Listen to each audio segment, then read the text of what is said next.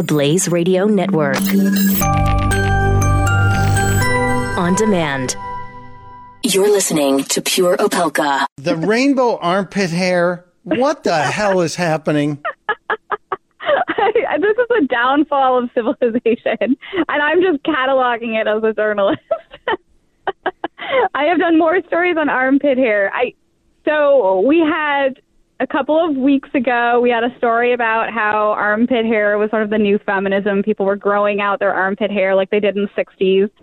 But now, apparently, that's not enough. You actually have to dye your armpit hair once it's grown out in a rainbow pride flag, because that's the only way to show you're a true social justice warrior, an intersectional feminist.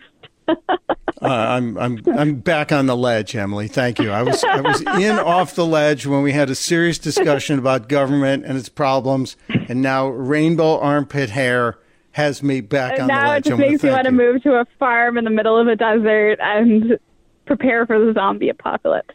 I'm thinking New Zealand is the only answer at this point, but I can't stand a plane flight that long. Otherwise, I'd be there.